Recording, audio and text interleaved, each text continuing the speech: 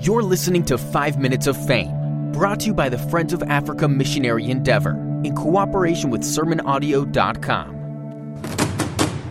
Hello once again, it's Rodney Davidson speaking to you here from Fame Mission, and I want to thank you for tuning in to this little podcast. I trust that God will even bless your heart, just by what He has laid on my heart even to say. We're home on furlough, we're going around many churches doing deputation meetings, and we've really known the Lord's help and the Lord's presence in those meetings. As we've been doing that, my mind has been drawn to various things that have happened, how the Lord has provided, how the Lord has undertaken, various situations that we've been in over the past years. There was one particular thing that happened I want to share with you just now. As I've said on some previous podcasts, our local community are extremely poor. Many times a relative would have passed away in the hospital in Wingie, and they will really struggle to even be able to cover the cost of the transportation for the body to come back to the home where it would be buried. And so over the years, our founder Alan Dunlop, and now in the last number of years myself, we've been helping the community where we can, just to go with our pickup truck to the mortuary, and it becomes a hearse, and we would load the coffin and bring the body back for burial. There was a person who had died, an elderly person who had died near a village called Kalulu. That's just a few kilometres from our mission centre. And I went on that Saturday morning early to the mortuary with some of the family members.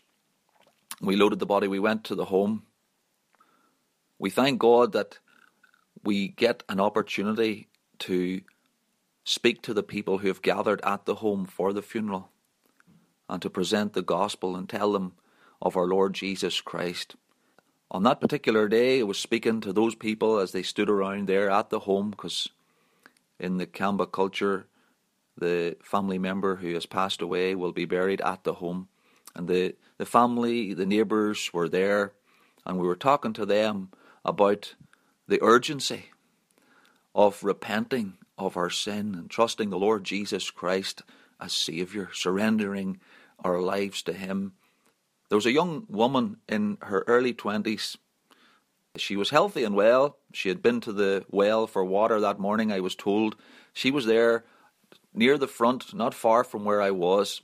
One of the people gathered listening, and we were sharing about this need to come and how there's a deadline. We don't know when we're going to cross it.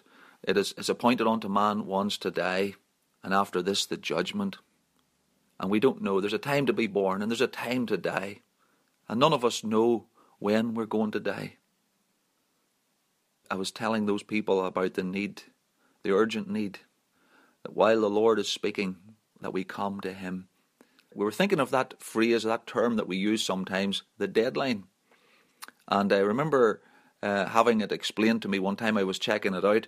The origin of that statement, the deadline, apparently goes back to the American Civil War and the prisoner of war camps, and how a line had been drawn around the camp to expand the area, and soldiers were put on the outside, and if any prisoner was to step over that line, they would be shot dead without any questions asked. Very quickly, this line was given this nickname, the Deadline, which we now know today. And those prisoners could see the line. They could see if they were coming close to it. They could see if they were about to step over it. But for every one of us, there's a deadline. There's a day that God has appointed that we will die. And we can't see the line. What we do know is every single day of our lives is bringing us closer to that deadline. And so we were just given that illustration, and I said, I don't know who will be the next one here to cross the deadline. But are you ready? Have you given your life to the Lord Jesus Christ? Little did I realize that as I left that home in the pickup truck, made our way back to the mission centre, which took about 20 minutes, half an hour, that young woman in her early 20s would have an aneurysm and she would die just within that next hour. And her body was taken to the hospital, to the mortuary, and the very next week, the very next Saturday, I went to the mortuary and collected her body. And she lived just 500 metres from the home where that funeral was held. And her body was put in the ground. And it was a very solemn thing, because I know that many, many of those people who were at the previous funeral, the previous Saturday, were there. And I was able to remind them.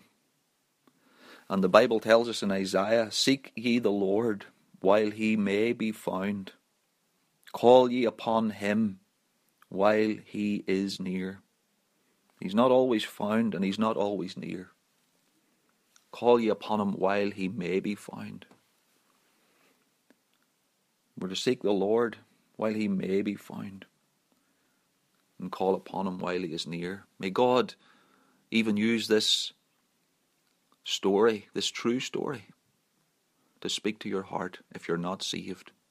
And may God help those of us who are saved to be faithful to him and to live our lives for his glory. May God bless you. You've been listening to 5 Minutes of Fame, brought to you by the Friends of Africa Missionary Endeavor. The work that Fame is doing depends on the voluntary gifts from God's people. For more information or to help support the work, we invite you to learn more at sermonaudio.com/fame.